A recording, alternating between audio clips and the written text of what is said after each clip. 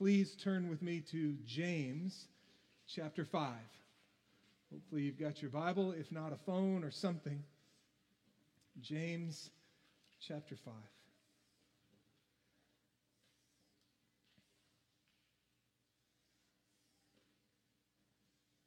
And maybe just a little bit more report. So I will not be preaching for the next several weeks. Brian Halila, who was the lead pastor at Redeemer a long time ago, has agreed to come in and to preach for several weeks during this time. So you all love on and welcome Brian Halila. I believe he's going to be doing a series of messages in the Sermon on the Mount. Tara and I had a great meeting with the surgeon on Friday, and as I sent out an email, my PET scan was clear, so praise God, it does not appear any of my cancer has spread. The biopsy came back and looks cancer-free. It was indeed cancer-free, which is a praise. At the same time, they're playing with some percentages. They're playing with my relative health. They're playing with my age and kind of putting all those things together and saying, even though we don't see cancer there, we believe the best thing to do is to move forward with surgery. And so both Tara and I agreed with that. And so we're heading into it, not this Wednesday, but next. I had looked at some things online, which, are you supposed to do that or not? And it looked like my surgery was going to be a laparoscopic surgery, a handful of holes across my front, maybe a few on the side. And doctor on Friday said, yeah, a lot of guys do it that way, not me. He said, I like to open you up and get a good look. And so he said, I'm either going to go across here or kind of down here. He said, it's a game day decision for me, but I like to get my hands in there and I like to do it right. And of course, we were both thumbs up, Tara and I thumbs up to that. One of the guys yesterday at the men's breakfast said, you ought to get a tattoo of a zipper at the top of your scar. We'll see about that one. Over the last several weeks, so many of you have said, man, you look great. You've lost some weight. You look great. You look great. You look great, which I really appreciate. And doctor told me, but I can expect through this surgery and over the next several weeks to lose maybe 15 more pounds. And I said, yeah, doctor, I could stand to lose 15 more pounds, but I'll gain them back, right? And he said, probably not. Handful of reasons he talked about. So, I don't encourage this diet plan, but I've been somewhat overweight for a long, long time. 220, 230.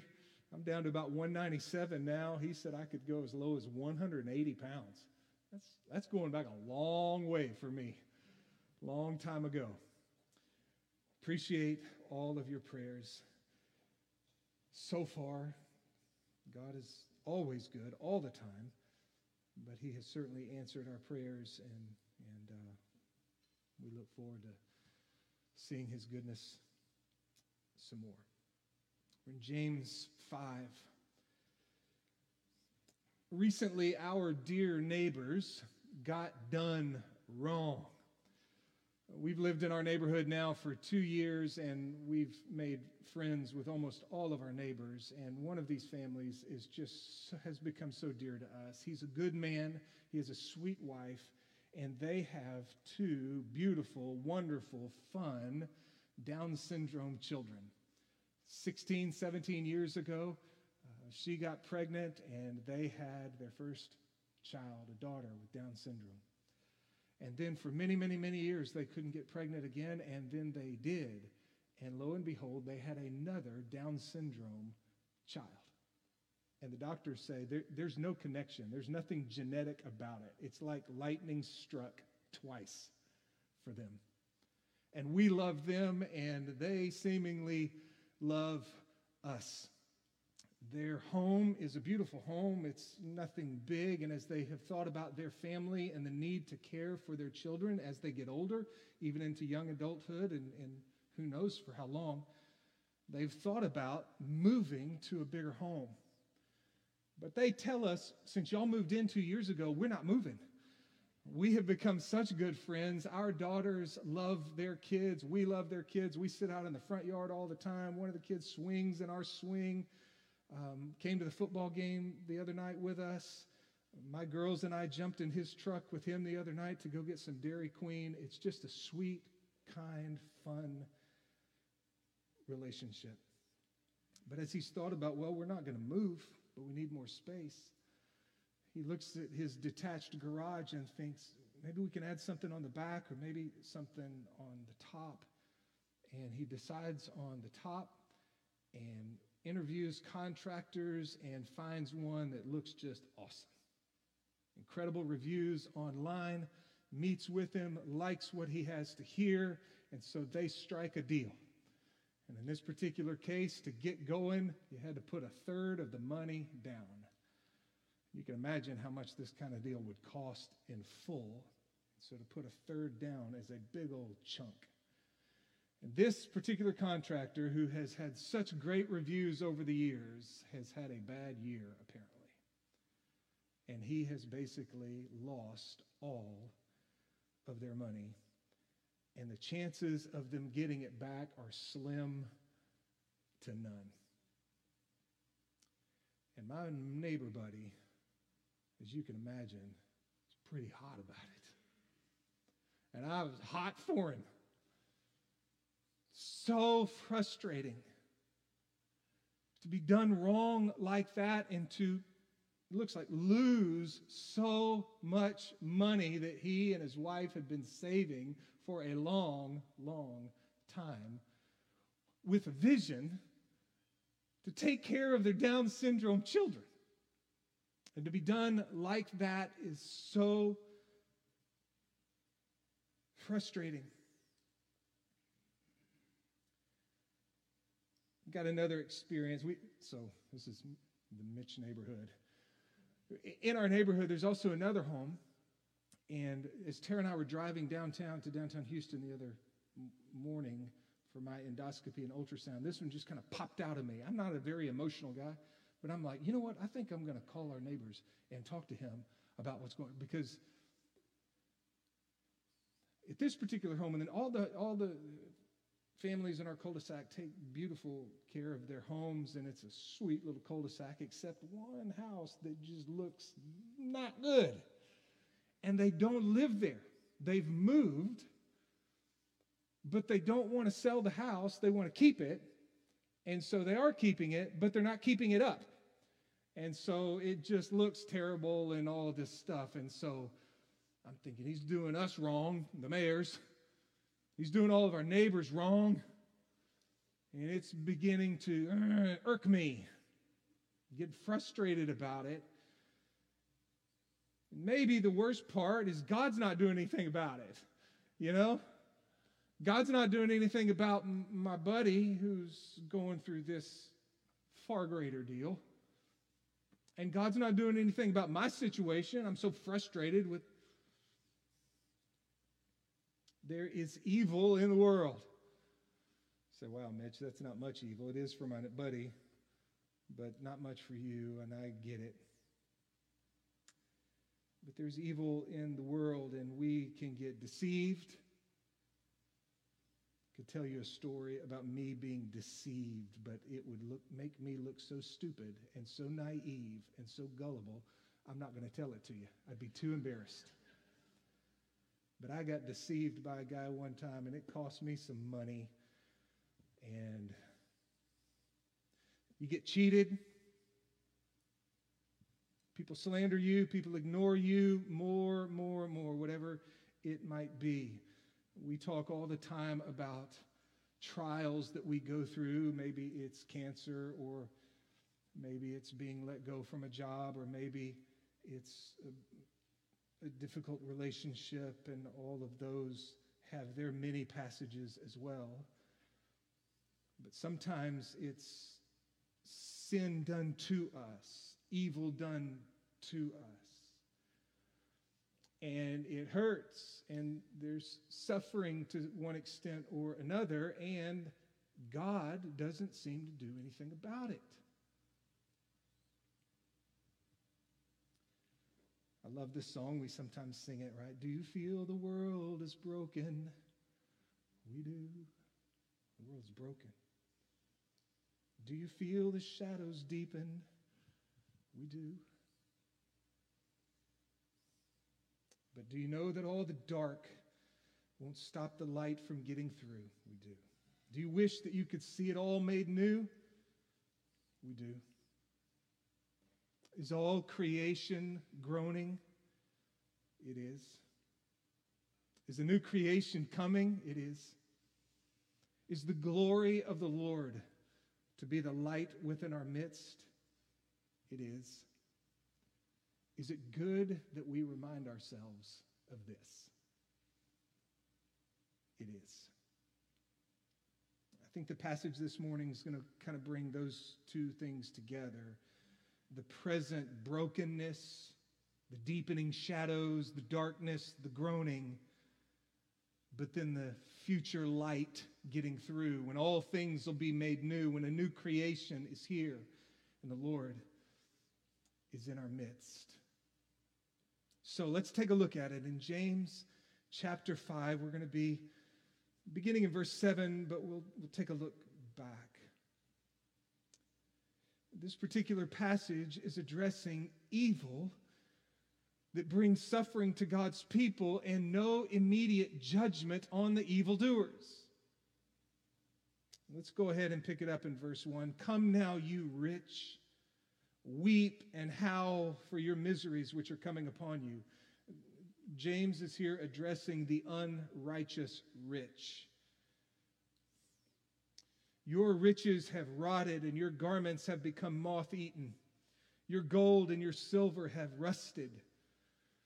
You remember last week I said that James, if you were to read the Sermon on the Mount in the book of James, you would see so many things coming together like this. And if you're familiar with the Sermon on the Mount, right? Jesus, don't lay up for yourselves treasures on earth where moth and rust destroy, where thieves break in and steal. Here's one of those allusions. Your riches have rotted, your garments have become moth-eaten. Your gold and your silver have rusted. Their rust will be a witness against you and will consume your flesh like fire. It's in the last days that you have stored up your treasure.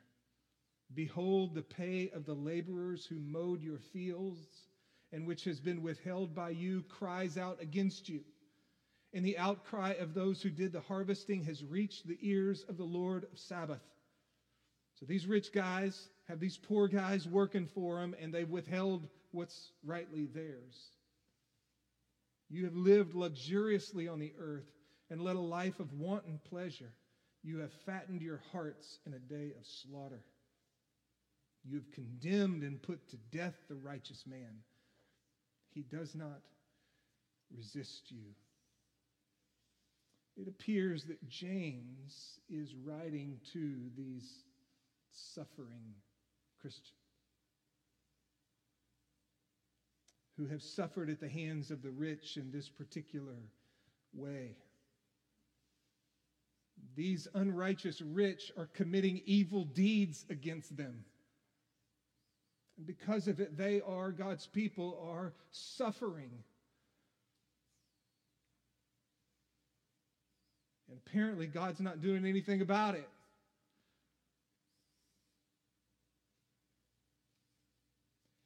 Some of you might remember Psalm 73, where Asaph is beside himself, at least for a while, because the wicked seemingly prosper and the righteous suffer. In the book of Malachi, some of God's people were saying, everyone who does evil is good in the sight of the Lord. Why? Because people were doing evil deeds and God wasn't doing anything about it. And so apparently, whoever's doing evil must be good in the sight of the Lord, and God delights in them. They were also saying, where is the God of justice? In Zephaniah, some were saying, the Lord will not do good or evil. As they considered the evil that was going on around them, and yet God was not coming in judgment. Sometimes we read in the scriptures of the righteous crying out, "How long, O Lord? How long?" Evil in the world, causing suffering to God's people, God not doing anything about it, and the temptations that come with that. I think James is going to get to at least two of them. One of them is impatience. We see that because over and over again in verses 7 through following, he's going to call us to be patient. You see it in verse 7. Therefore, be patient, brethren. A little bit later in verse 7, being patient about it. Verse 8, you too be patient. Verse 10, as an example, brethren, of suffering and patience. So apparently one of the sins that you and I can struggle with in the midst of a fallen world is impatience. God is not seemingly judging evil, and so maybe I need to judge it myself.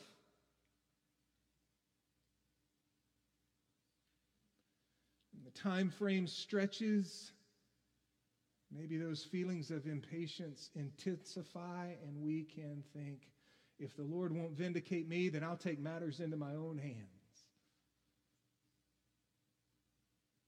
We know this is not what God calls us to, right? Do not repay evil with evil. Leave room for the vengeance of God. For the scripture says, vengeance is mine. I will repay, says the Lord. But my neighbor wants to drive over to that guy's house and find him. And I said, yeah, I'll go with you, man. Let's go get him. And I want to call up my other neighbor and say, would you do something about this? Because none of us has a problem with somebody perpetrating evil against us, right? As long as God does what? Strikes them with a meteor immediately. That'd be fine. Do me wrong, no big deal. Watch out, here it comes. Boom. But when it happens and God isn't working on our timetable,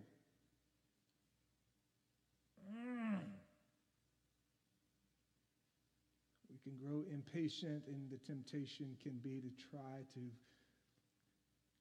take matters into our own hands. We'll look at a couple other passages in a minute about that. Maybe another one of the temptations is not only to be impatient about it and try to fix it ourselves, take care of it ourselves, but even to complain about it and maybe even, well, there it is in verse 9.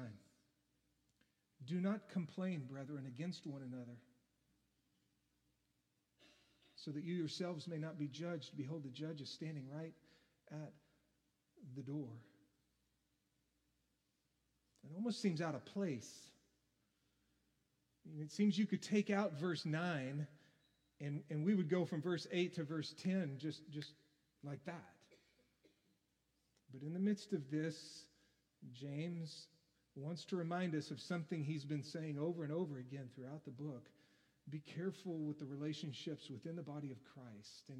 And maybe the connection is in the midst of suffering, in the midst of hardship, in the midst of evil being perpetrated. And of course, what's happening to my neighbor is just happening to him. And the little angst I have with my other neighbor is just happening in my own heart. But sometimes, and apparently here, what the Christians were suffering was something that they were all suffering. And when the pressure gets turned up and when the tension rises, sometimes we can do what? Bang heads with each other. What did he call our tongue back there in chapter 3? A restless evil, full of deadly poison. The tongue is so volatile and something that must be tamed. And here again, I think he's drawing our attention to that. Do not complain. Others, do not groan. One translated it, don't moan against one another. We see the same ideas, I think, over in chapter 3, where he's calling upon them to exercise true wisdom. The wisdom from below is jealousy and selfish ambition, disorder and every evil thing. But the wisdom from above is pure and peaceable and gentle and reasonable and full of mercy and good fruits. And so as we live in the tension between the fall back in Genesis 3 and the restoration of all things in Revelation 21, when evil is run amok and the suffering that can sometimes come our way and the impatience that we can sometimes have, let's be careful that we don't see it bubbling over in a restless evil and a restless tongue against one another. One said, grumbling is one temptation that accompanies difficult circumstances, and we can easily take out our frustrations on each other. So there's evil in the world. It can cause suffering. God's not doing anything about it. The temptation is to take care of it ourselves. But of course, if you've glanced at the passage at all, you know that's not what James is calling us to. Over and over and over again, he calls us to patience. You therefore be patient, brethren, until the coming of the Lord. The farmer waits for the precious produce of the soil, being patient about it until it gets the early and late rains. You too be patient. Strengthen your hearts, for the coming of the Lord is near. Do not complain, brethren, against one another, so that you yourselves may not be judged. Behold, the judge is standing right at the door. As an example, brethren, of suffering and patience, take the prophets who spoke in the name of the Lord. We count those blessed who endured. You've heard of the endurance of Job and have seen the outcome of the Lord's dealings, that the Lord is full of compassion and is merciful. So 2 words, really, patience and endurance. Patience is one of those cool Greek words, I think. Macrothumia. Thumia means pain. Macro means long or lots. Be pained a long time. Be patient. Macrothumia. One guy said it's self-restraint that does not hastily retaliate against a wrong. Right? We've been wronged. It hurts. We want to hastily retaliate. And God's word says to you and to me, be patient. Be patient. Be patient. Be patient. Endure. Endure. Endurance, defined as the temper which does not easily succumb to the suffering.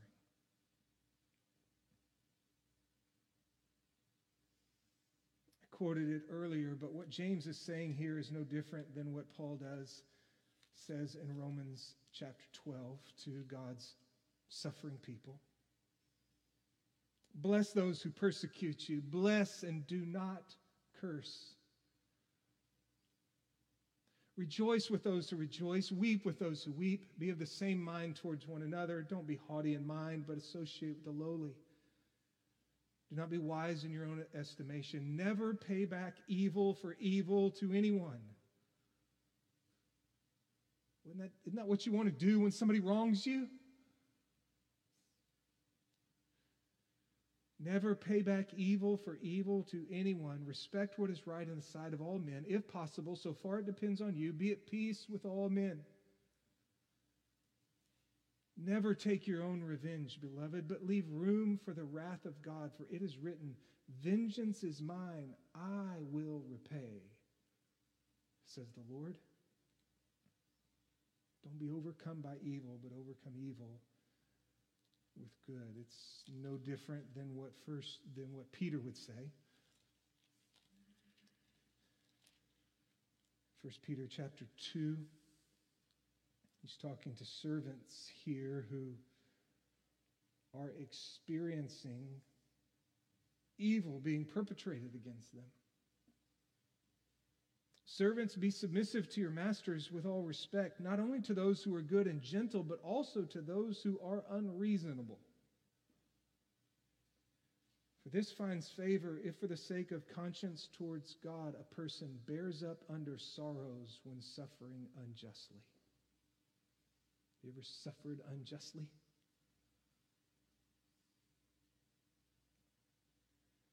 "For what credit is there if when you sin and are harshly treated, you endure it with patience?" Not much credit there. I mean, you were harshly treated because you did something wrong. "But if when you do what is right and suffer for it, you patiently endure it, this finds favor with God.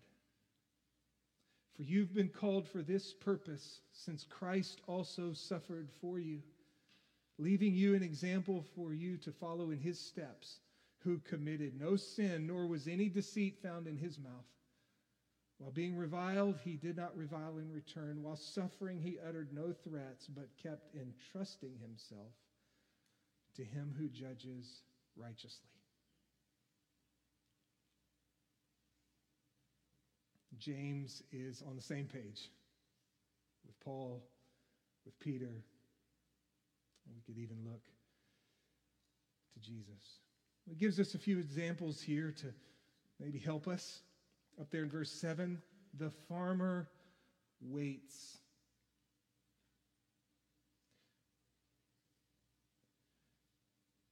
He waits for the precious produce of the soil, being patient about it until it gets the early and late rains. So some of you grew up on a farm, and you know what this is all about. Farming is early and long hours. It's constant toil. It's regular disappointments. It's much patience, and even lots of boredom. Because you toil the ground with the ground. What do? I don't even know. You plow it up, and then you plant your seed, and then you wait and wait and wait until those early rains. In Israel, it would have been in the late fall, in October. And then you wait and you wait and you wait. Those early rains helping it to begin to germinate and do its thing, but you wait and wait until March, April of the spring and get those late rains so that that crop can finish what it does. But a farmer is patient. They wait. Another example down there in verse 10 are the prophets. As an example, brethren, of examples for you and me to be patient and to wait. And of course, we're going to get there. We're waiting on the coming of the Lord. As an example, brethren, of suffering and patience, take the prophets who spoke in the name of the Lord. They spoke in the name of the Lord. They proclaimed the word of God. They weren't doing that which was wrong. In fact, they were right in the middle of God's will, and because of it, they were suffering. Rather take their own vengeance, they were patient and waited on the Lord. I just love to read this passage in Hebrews 11 about some of God's faithful ones from the Old Testament. What more shall I say? For time will fail me if I tell of Gideon, Barak, Samson, Jephthah, David, and Samuel, and the prophets, who by faith conquered kingdoms, performed acts of righteousness, obtained promises, shut the mouths of lions, quenched the power of fire, escaped the edge of the sword, from weakness were made strong, became mighty in war, put foreign armies to flight. Women received back their dead by resurrection. Others were tortured, not accepting their release so that they might obtain a better resurrection. And others experienced mockings and scourgings, yes, also chains and imprisonment. They were stoned. They were sawn in two. They were tempted. They were put to death with the sword. They went about in sheepskins and goatskins, being destitute, afflicted, ill-treated, men of whom the world was not worthy, wandering in deserts and mountains and caves and holes in the ground. And all these, having gained approval through their faith, did not receive what was promised, because God had provided something better for us, so that apart from us they would not be made perfect. They were trusting God even in the midst of their sufferings of a future day of his reward. And the other example is Job. You've heard of the endurance of Job and have seen the outcome of the Lord's dealings, that the Lord is full of compassion and is merciful. You probably know the story of Job, righteous Job, who lost his wealth, who lost his family, who lost his health. You read Job chapters 1, 2, and 3, and you see what Satan is up to and what God is permitting and the suffering that this man endures, and it's heartbreaking. In 4-31, you see his defense, if you will, as he debates with his friends, defends his position. But then the latter part of the book is amazing as God comes and speaks to him. For chapter after chapter after chapter, it's his friends talking to him. And it's Job talking about himself. But then towards the end of the book, God talks. And God does at least two things to Job. He humbles him. If you know the story, Job no doubt had lots of questions, and God gave him no answers. In fact, what God did was pelted him with a whole set of new questions. Where were you when I laid the foundation of the earth? Can you make it rain? What about the constellations in the sky? Know anything about those? Just question after question after question, reminding Job, Mitch, you're just a little fella. I am a great and a sovereign God. And yes, you are going through suffering. And yes, you've got some questions about it. But son, I'm in control. I am great and I am awesome. And I'm in this. So he humbles Job, but then he honors him. Job comes to the end of the book in chapter 42. It says a handful of things, but one of them, I have heard of you by the hearing of the ear, but now my eyes see you. I think the idea is I've come to a new knowledge of who you are. My knowledge of God is deeper now than it has ever been. And God gives to him twice as much as he had before. Job was not perfect throughout the book of Job, not at all. But the one thing about the brother is he never lets go. He never lets go. He's dealing with his questions and his hardship and his friends and God, and yet he's right there, patiently enduring. And he learned that the Lord is full of compassion and is merciful. What a phrase, right? God is compassionate and merciful towards his children.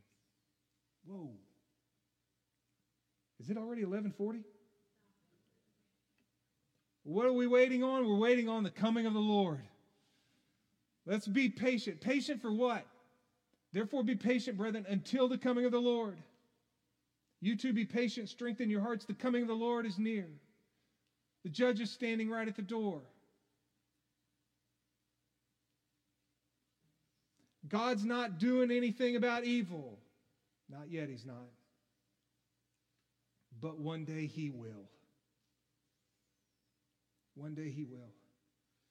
Jesus Christ is the eternal Son of God who became a man and lived a holy life and died a substitutionary death upon the cross for your sins and mine, rose bodily from the dead, ascended into heaven where he is right now, and he's praying for us, and he's representing us, and he's reigning and ruling over all things.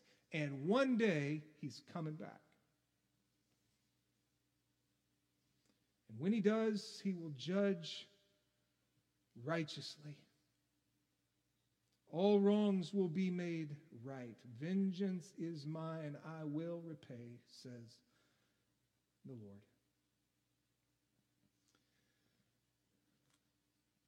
One New Testament scholar wrote this little paragraph. I liked it, about the second coming of Jesus. He took a whole bunch of texts and just put them together. Jesus taught that his coming would be preceded by signs and would, when it happened, be as vivid and visible and unmistakable as lightning which illuminates the whole sky. It will happen on a day which cannot be known in advance and will bring about a separation or taking away of the people of God. Those who are Christ's will be gathered forever into his presence, caught up to meet him in the air, transformed into an unblemished holiness, as they are at last made fully alive in Christ. To unbelievers, the expectation of the Lord's return is a matter for cynical doubt and dismissal. But to believers, this sure hope constitutes a strong call to endure. He's got all kinds of texts everywhere throughout this when he gets to this one. But to believers, this sure hope constitutes a strong call to endure. He's got James 5:8. You too be patient, strengthen your hearts, for the coming of the Lord is near. Strong call to endure and to prepare by holiness in this life, for the Lord himself will come in power. His foes will perish. The heavens and the earth will be replaced by new heavens and a new earth in which righteousness will dwell.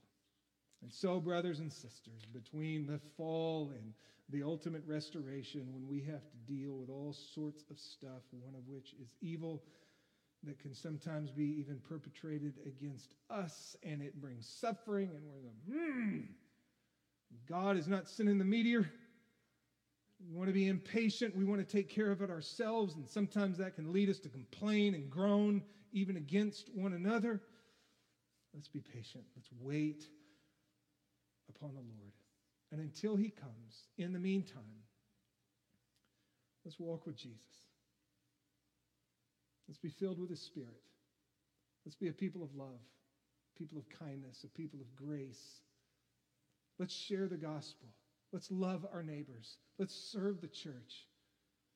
Let's enjoy life and a good laugh, some good food and good drink. Let's follow Christ joyfully.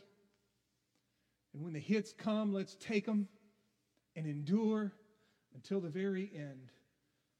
And when he comes, we'll be with him forever and forever, in a new heavens and a new earth in which righteousness dwells. Let's pray. Oh Lord, give us patience.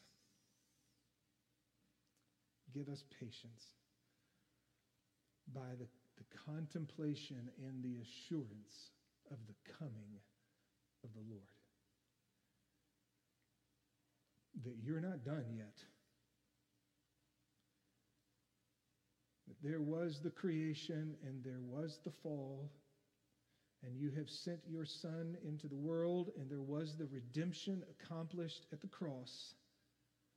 But there is a consummation still to come. There's more work that you are going to do. In the return of the Lord Jesus Christ, vanquishing your foes, vindicating your people, making all things new. May that hope help us to be patient, to not hastily take matters into our own hands and retaliate against the evil sometimes perpetrated against us. Help us to endure, to have that temper about us that stays at it, trusting you, clinging to you, even in the midst of our questions, even in the midst of our heartache, even in the midst of, that we would cling to you and stay